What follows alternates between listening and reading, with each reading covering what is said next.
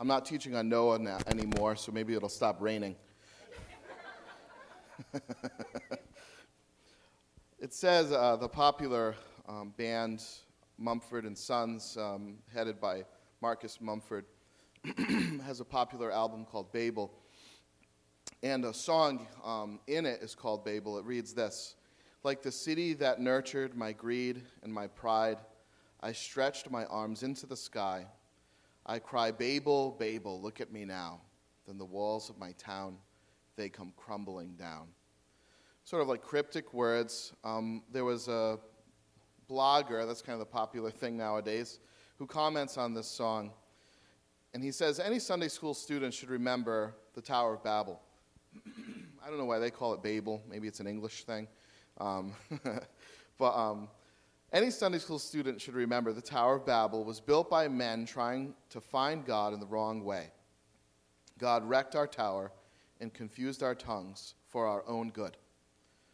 As was always the case, as is always the case with good folk music, the lyrics throughout Babel are cryptic enough to apply to a variety of human experiences and specific enough to provide purpose. But what sets Mumford's music apart from others is they recognize that Babel is our collective hometown, and they seem determined to sing, strum, and stomp until it crumbles once again. I thought that was a really great comment on this song. About 2 years ago, I started to feel like my inner life was crumbling down, caving in on itself. I'd reached a climax of personal fear and anxiety and insecurity. And you folks are bright, so you know a couple years ago I would have been your pastor. So do the math there. I've always been somewhat open about my inner life and kind of what's going on in my life, so perhaps that's not a surprise to some of you. Maybe the extent of where I was internally might be a surprise to you. But these were my inner tensions a couple of years ago. I'm not even trying to say, by the way, that I'm completely out of the woods. I'm still a human, and I still have to deal with my own emotions and whatnot.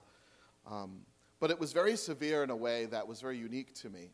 I always kind of describe myself as somewhat of a sheepish sort of soul.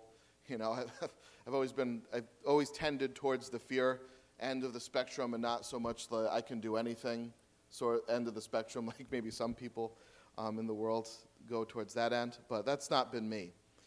But a couple of years ago, it was a unique kind of height for me that I had never experienced before to that degree.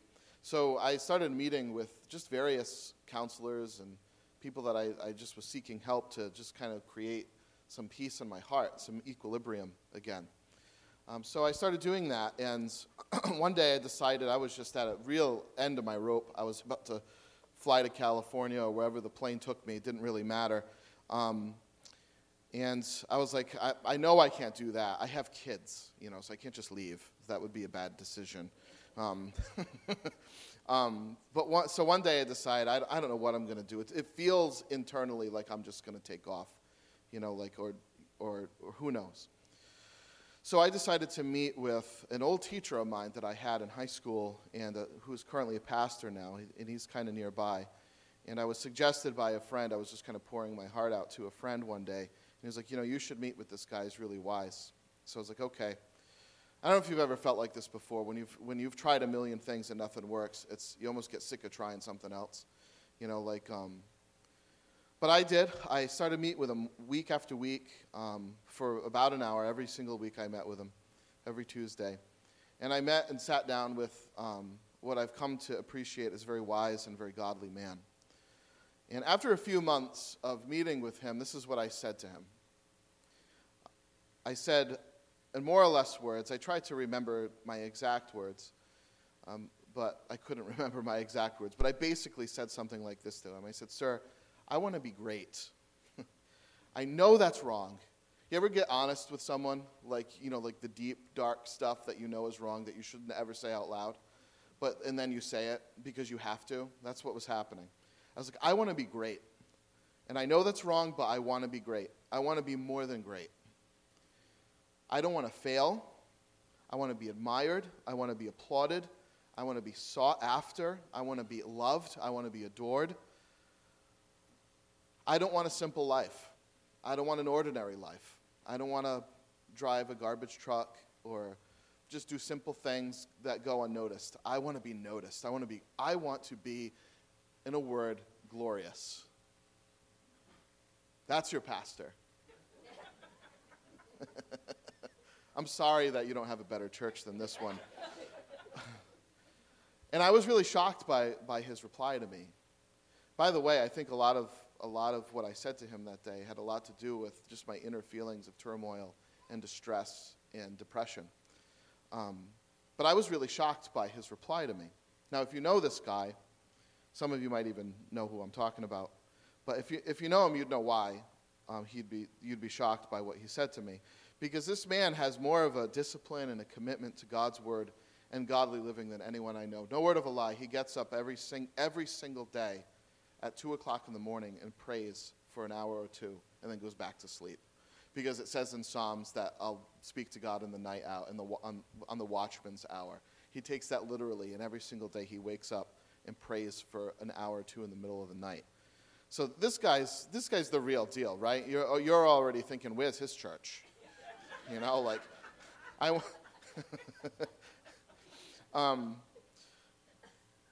and he's the one I'm confessing this to. You know, I'm not confessing this to someone who doesn't believe Scripture and, you know what I mean, like, knows that there's something wrong with what I'm saying. You know, like, this is the one I'm confessing this to, and I was really shocked by his response. Because he basically said to me, looks me in the eye, and he says, good. Now, anyone who's not a Christian probably wouldn't say that. Good? You want to be great? I mean, there's something wrong with you, dude. You know, like, he basically says good. He says good. Be reminded of what I just, bellied out to him. I want to be glorious. I want to be recognized, affirmed, applauded, loved. And he says to me, good. He says, good, Kyle. But did you know that you were created to get that from God? You see, God created me. All those things I want are in me. You see, a lot of the things in us have two sides. It's like the angel and the devil, right? And we can seek after them through the applause of man or through great and glorious accomplishments, or we can get them from our Creator.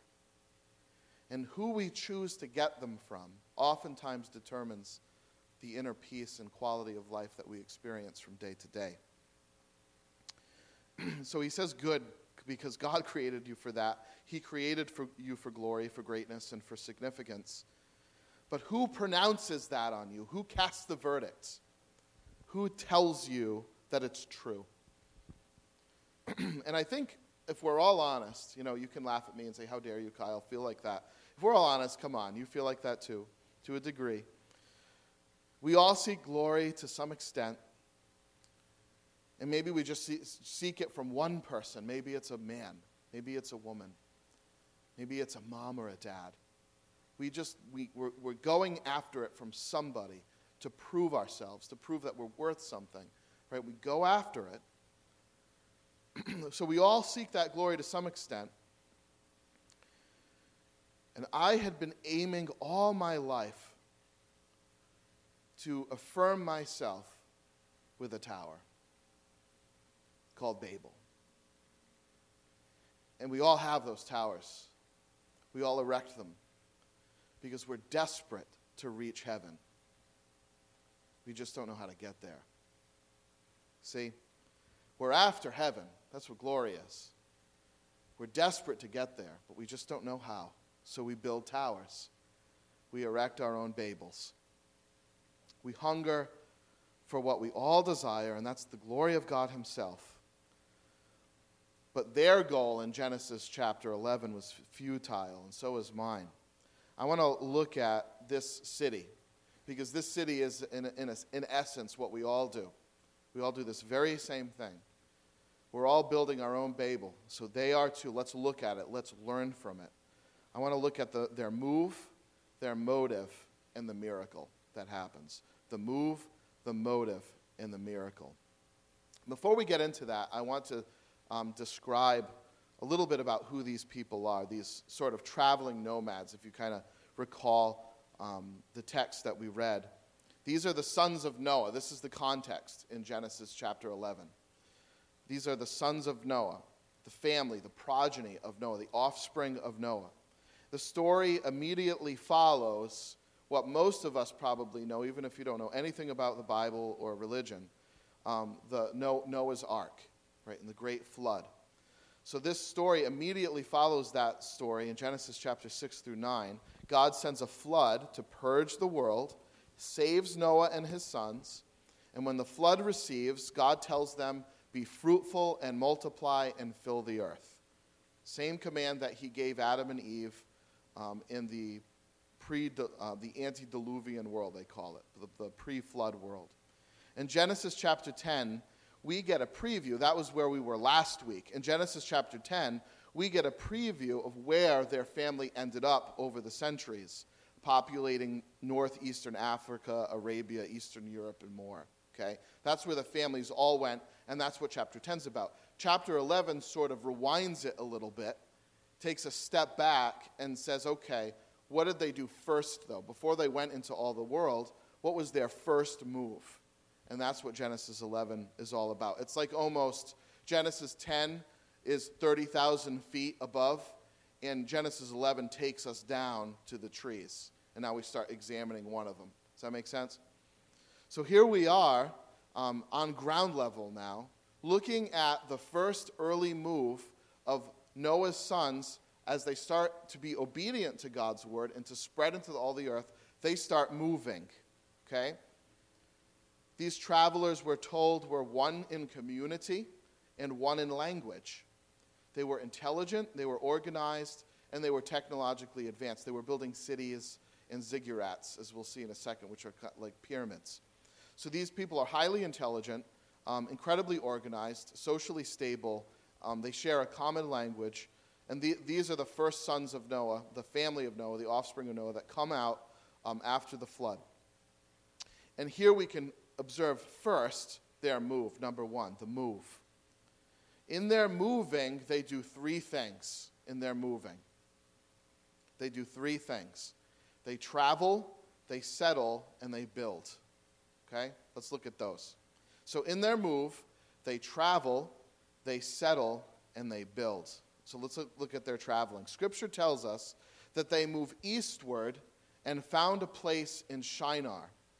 Shinar refers to most of ancient Mesopotamia, basically our Middle East today, Iraq, Iran, Palestine, all these different places. So Scripture tells us that they start moving east into Mesopotamia to a land called Shinar, ancient Babylonia. Okay? That's where they head. What's important here is not so much where they are in a map. Okay, so a lot of times I can be kind of a map guy. I don't know why. I just like looking at maps sometimes and figuring out where things were. I also kind of enjoy like seeing, what was the country 1,000 years ago. That was like what was Iraq and Iran and all this 1,000 years ago. Those things interest me. But what's more important here is not so much where they are in a map, but the theological significance of their move. Okay? The Bible says that they move east to Shinar. Now that is metaphorical. That is giving us a sort of theological lesson, a devotional, so to speak. And let me explain to you what I mean. Genesis chapter 3, so we reverse a little bit. We go back in the Bible. This is after Adam and Eve had sinned and God expels them from his presence, which was Eden. He says, so the Lord God banished him from the Garden of Eden to work the ground from which he had been taken.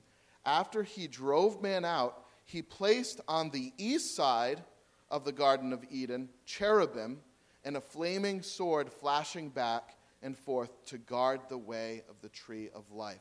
So, in Eden, the Garden of Eden is God's presence. The entrance to Eden is on the east of the garden. So to move towards God is to move west. To move away from God is to move east. You see? In Ezekiel, if you think I'm crazy, okay, good, get in line. In Ezekiel, The entrance of the temple, by the way, is also on the east.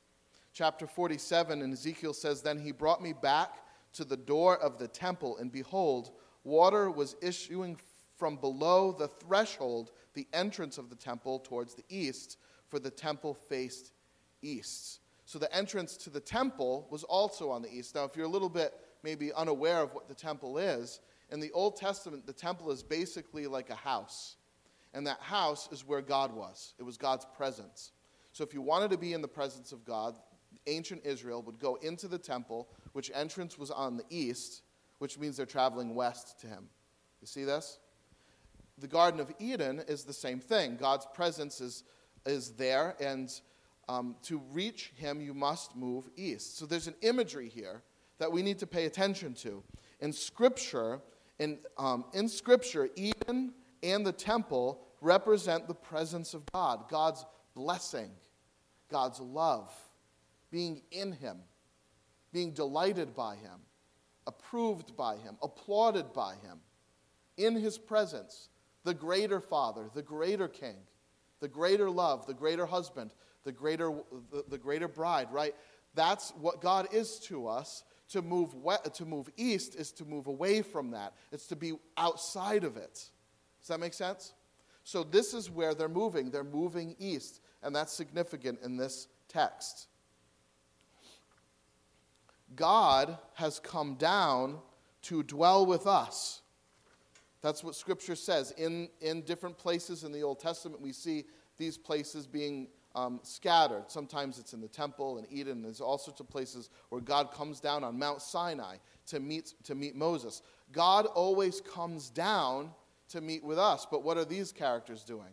They're going up. So they're taking the initiative. They're saying, we are going to find God. God is not going to find us. So in Eden and in the temple, though, when God comes down, it's sort of like the place where heaven and earth meets. That's what this is saying. So to travel east is to travel away from God. What's hidden under this magnificent poetry is that mankind, now please hear this, friends, mankind, in our moving, in our building, in our creating, in our inventing, in our learning, and in our loving, we're doing this away from God, outside of him, and therefore empty. And we could even say that we're doing this to be free of him to begin with.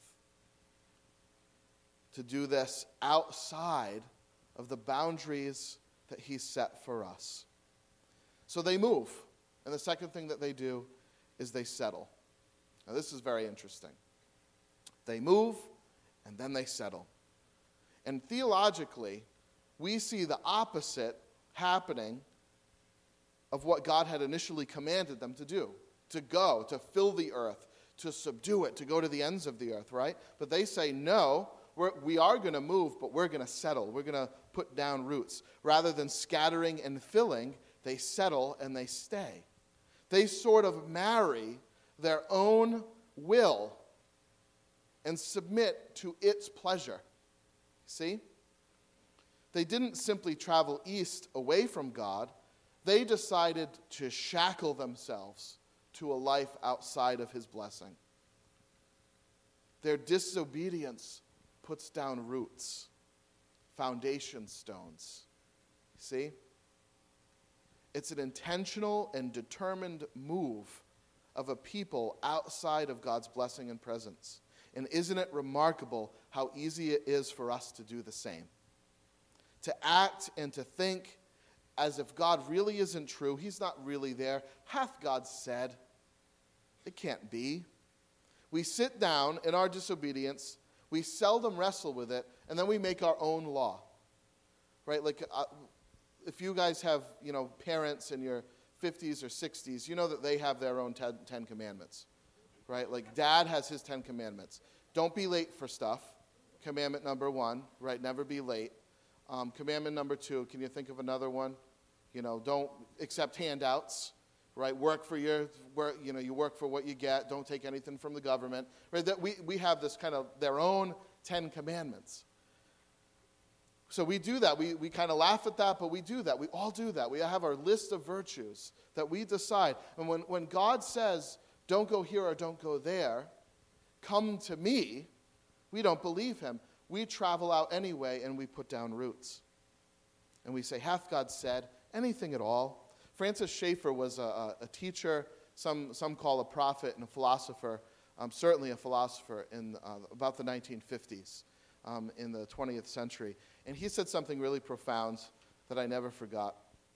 He says, if there are no absolutes by which to judge society, society is absolute. You hear that? If there are no absolutes by which to judge society, society is absolute. In other words, if there isn't some kind of law above us that we need to submit to, out of the nature of that law being above us. In other words, it's not something that we create. It's something that is an absolute, right? If that's not true, then society is absolute. We have to decide what's right and wrong. And we live by that code. And that changes like the wind depending on the generation. I mean, you just talk to even living generations today, what they think the difference between right and wrong is, and you're going to get a vastly different answer from all of those people. And I know sometimes we kind of delight in looking at like the greatest generation as kind of like the holders of all virtue.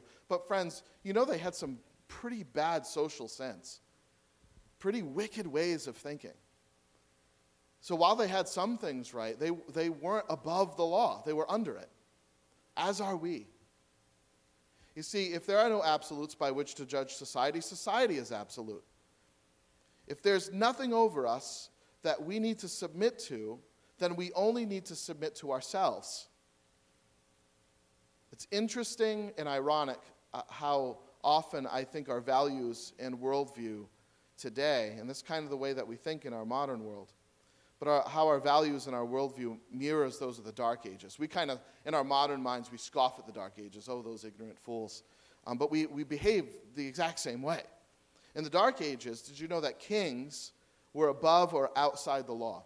Kings made the law. They were not under the law. They made it. They decided, this is the law. And if they're deciding, it's very easy to just say, well, I decide different now. Right? They're not under the law. Only the subjects are under the law. And, that they call this the divine right of kings in the Middle Ages. The law comes from the king to which he himself is not subject. There was no law governing him. Isn't that interesting? And friends, isn't that our modern world? Except that society, the majority, has taken the place of the king. See, we have no kings anymore because that's archaic and regressive. Except now we operate under the same principle, but under the guise of a society. The society is not under the law, but creates a law. The only law over us is the one we create. And here is where we find ourselves east of Eden. Here's where we settle down. We sort of say, hath God said? No. Forget that. Let's settle down. Now, friends, you might not deny God's existence. You might be a Christian here this morning. So you might not deny God's existence or his law. You would acknowledge, I get that there's a God and that I'm subject to him and that I'm under his law. But for some reason or another, we still just decide that it doesn't matter. So we say one thing and we live another way. So functionally, we're atheists. You see that? If we just say, well, I believe all this, but it doesn't matter. We might not say it doesn't matter, but the fact that we just continue on as if it doesn't matter says something and speaks something louder. And ultimately, we make ourselves God. We make ourselves above the law. So, they move, they settle, and finally they build. Turning east, away from God, creating their own law, and following their own will, they settle on that ground, so to speak, and it's followed by an action. They act. They do something. And what do? The Bible says they build a city and they build a tower. They build a city and they build a tower. Most cities in the ancient Near East were not intended to be lived in. So they're not building high-rises and apartments and things like that. This was a temple. Cities in the ancient Near East oftentimes were basically seats of government and places of worship to pagan gods. People didn't live there. They lived outside of it, okay? So here they go, building this city and building this temple. And these ancient architects are doing the same. They determine to build a tower. And how does the Bible describe this tower? That reaches the heavens. We will build a tower that reaches the heavens. Now, what kind of temple are they building? A tower are they building? Well, it's pretty well agreed that what they're building is a Mesopotamian ziggurat. Okay, basically like a fancy kind of pyramid. The thing is massive. It's made of bricks, the Bible says. It's got some kind of like step structure so you can walk up it. And there, you can actually go online and Google these. There are still some amazing ancient ruins of ziggurats in existence to this day. I think the biggest one they have is in Iraq. But here they are building this ziggurat, a massive staircase-like structure. And these structures sometimes were the city itself, and there was nothing else. So it's very likely that Babel was just a temple, a tower. It's called a city, but the city itself would have been the temple itself. The word tower in Hebrew, this is very telling. The word tower in Hebrew has a simple meaning. Now remember, they're outside of God. They've traveled east, and they're outside of His blessing and His definition of who they are. So they build a tower. And you know what the word in Hebrew means? To be great. It means to be great. So they built for themselves greatness. And now, here we begin to see the motivation of these men and women. The motive behind their move. Let's look at the motive. The motivation behind their traveling and their settling and their building is described very clearly in Scripture. But you know that there are other ancient documents, Babylonian documents, that talk about this. One is called the Enuma Elish. It's a creation epic. It's written in ancient Babylon. It's Mesopotamian, second millennium BC. And it remarks on this event. Isn't that remarkable? And it's a text acknowledging the building and creation of Babylon and the Tower of Babel. It says this. Now, they credited it to their pantheon of gods. They're building this was their pantheon of gods. So in the text, the lower gods are speaking to the kind of like a hero god. His name is Marduk, right? So these lower gods, they really love this guy. And they want to do something nice for him. Okay? And this is the text. Now, O Lord, thou who hast caused our deliverance, what shall be our homage to you? Let us build a shrine whose name shall be called Lo, a chamber for our nightly rest. Let us rest in it. Let us build a throne, a recess for this abode. And when Marduk heard this, his features brightly glowed. He's happy. Like the day. Like that of lofty Babylon, whose building you have requested. Let its brickwork be fashioned. You shall name it the sanctuary. This is Babylon, the place that is your home. Interesting. This is from the perspective of the builders who the Bible says that their tongues were confused. This is their motivation in the building, in the structure of this. So Babel, to her builders and to her children, these were the stories that were told. Babel was the origin of life. Babel was the abode of the gods. This is where they got their life from. This is a very sacred place for them. And believe it or not, our text complements this thinking. It tells us that they settled and built for 3 reasons. Now, if you're without God, you have to do something about that. You can't live like that. So you got to make another one. You got to create another center. Your center's gone. So you have to create another center. And that's what they do. That center for them was Babel, in a dedication to the gods that they had created. How do we know that these were gods to them? What motivated this? Very simply, what was underneath this idolatry, it seems kind of bizarre to us because we don't worship statues and all these weird things, but they worshiped these statues for the same reason we worship anything today. And the first thing was security. They said, let us stay, let's build this temple, otherwise we'll be scattered all over the earth. What's implied here is that there'd be some kind of danger. They'd be in trouble. And that's logical, right? The world just got flooded. It's not a very safe place. They should stick together. There's power in numbers, right? So here's their logic. Apparently, life apart from the group was a perceived threat to their survival. And friends, life outside of Eden, life outside of the Creator who holds all things together, He's our safety. So if we leave Him, where are we going to find it? Where are we going to find our safety, our security?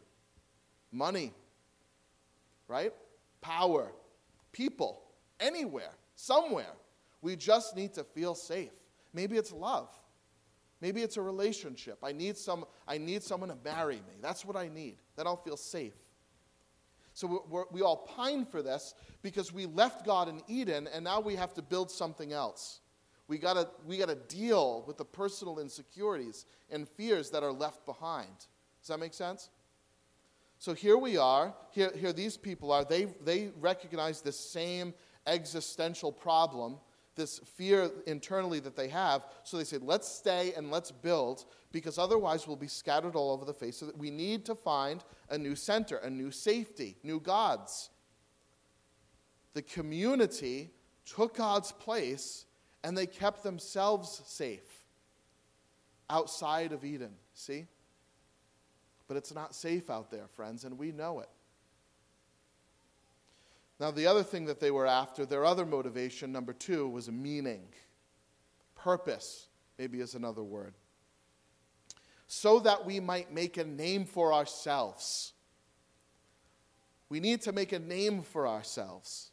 Our community's work, our intelligence, our accomplishments will show the world how great we are, that we matter, that we're important.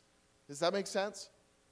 That we're not just dust or pebbles or sand or a little bug. That we're more than that. That we're people of significance. You see, they needed to fill that void. They lost it. They lost their significance in their relationship with God in Eden. They traveled east, so they needed to build something else that in their minds could replace it. So they erect a structure. They erect Babel.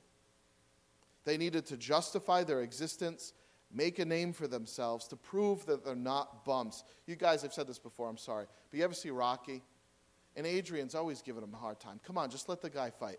Right? So, don't do it. Why do you need to do it? And she's trying to talk him out of it again and again. She's trying to talk him out of it. And then finally he blurts out, I got to prove I'm not a bum. You remember that?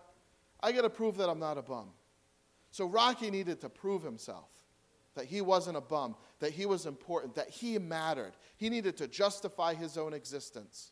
So he erected a Tower of Babel in the boxing ring. And friends, we all do the same. But when the center is gone, you need a new center. That's why we do this. God in Eden gave us purpose, gave us meaning, gave us satisfaction, justified our existence.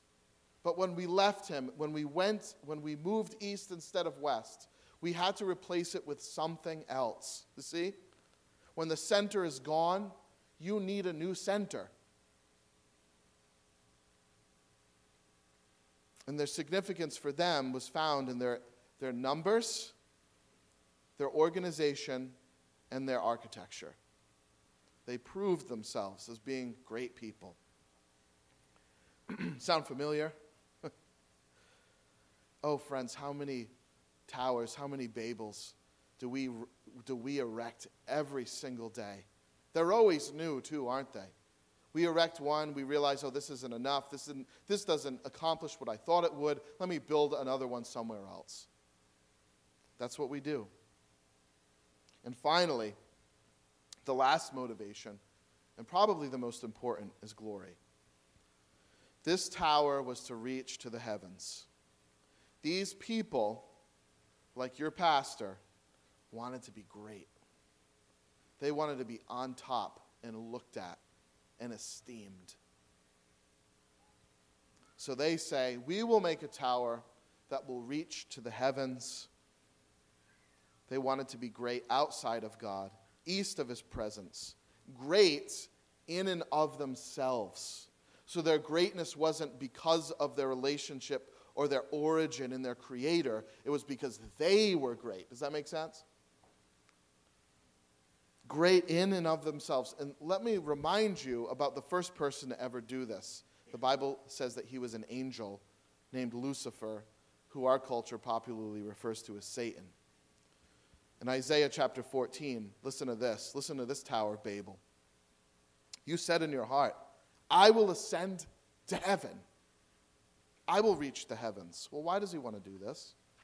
I will raise my throne above the stars of God.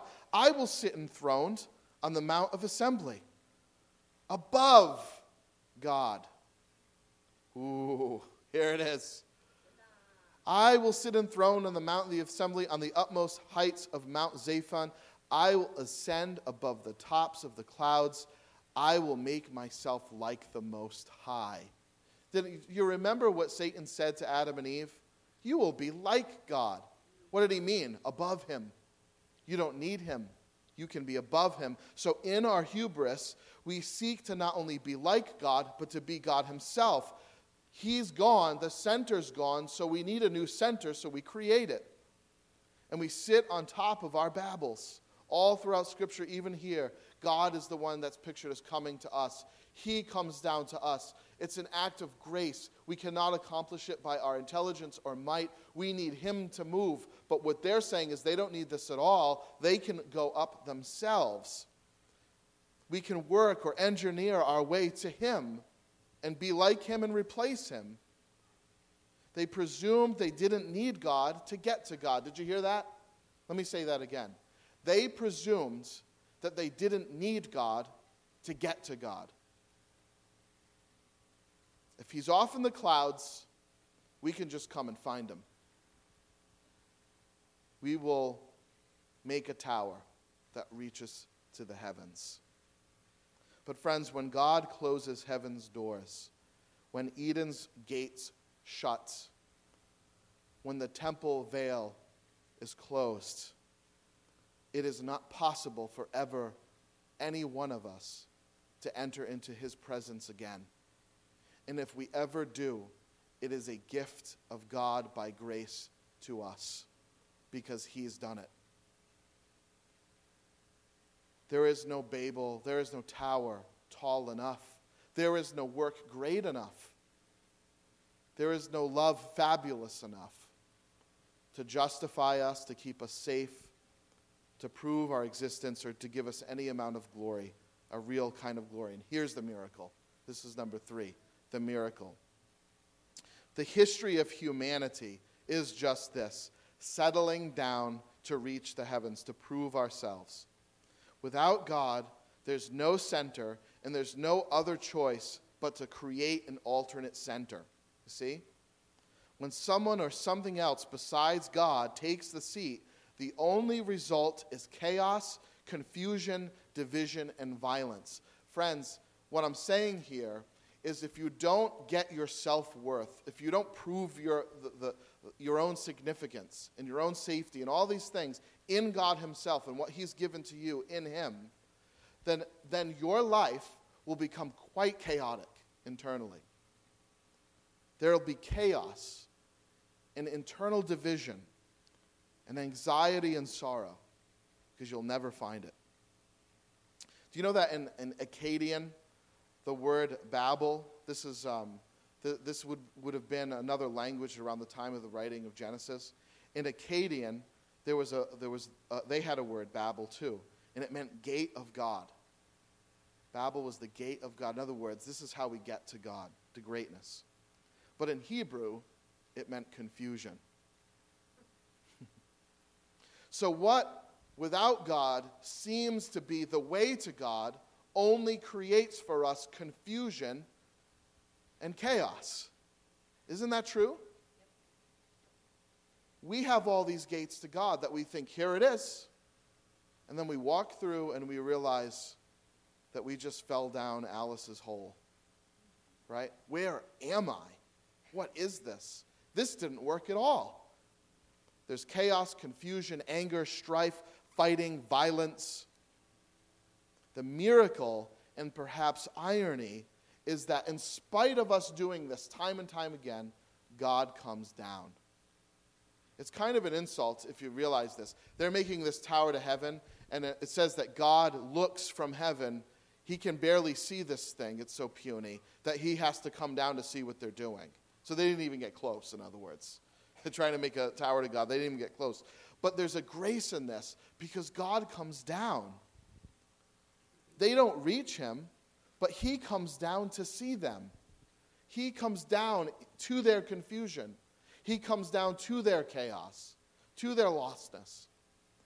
And friends, it might seem in this text that he confused their languages and he scatters them to the ends of the earth. But even in this is a grace. Underneath that what seems to be a judgment is an amazing grace because he's not going to let them remain in Babel because Babel doesn't work. It doesn't reach to heaven. So he's not going to let us get joy and delight in things that don't work, that don't actually bring us to him. So there's the grace, there's the miracle. God has been gracious to us. And the same is true today. Every tower we erect only leads to confusion and disappointment. We never feel safe or significant or great. Our towers aren't high enough, and we know it. That pain, that insecurity, that drive for something greater, but never do we find it. That's God's gift. It's God's gift that we never find it because it's not there. It's a gift because that is what might finally awaken us to what will bring us to the thing that we've been looking for all along in him. And that's the miracle. That in Christ, now hear this, in Christ, we get everything we've been looking for and have been denied our whole life. Safety, significance, and greatness. In Christ, we get all those things. The assurance of life, our safety, the adoption of sons, our significance.